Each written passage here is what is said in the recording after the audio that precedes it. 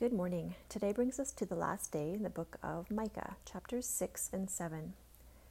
I want to start by singling out verse 8 in chapter 6.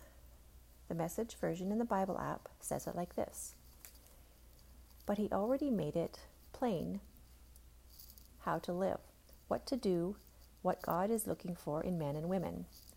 It's quite simple. Do what's fair and just to your neighbor.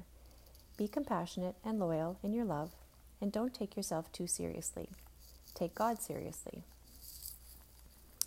It always makes me smile every time I read something that hits me so deep that it feels like it was spoken directly to me. Jesus is so amazing.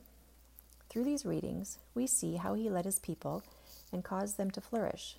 But even all the good that was bestowed here was still destroyed by the wickedness of his people. How can he love us through that? He must have been disappointed and saddened when he looked at what his people did. Much like what we would feel like, I would think, when we see someone that we've helped choose to take that help for granted. The devotional says Micah came to God to bring the situation of the Israelites before him.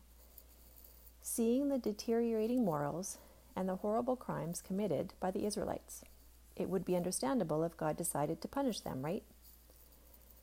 Micah went to God and begged for mercy. It says this is when God remembered his covenant with Abraham. God is so faithful to his people, and it doesn't waver. Even when his people are not faithful to him, he continues to give grace until they turn to him. God forgives his people again and again. It says he promised to give his blessings to the seed of Abraham, and by the seed of Abraham and the other nations would be blessed.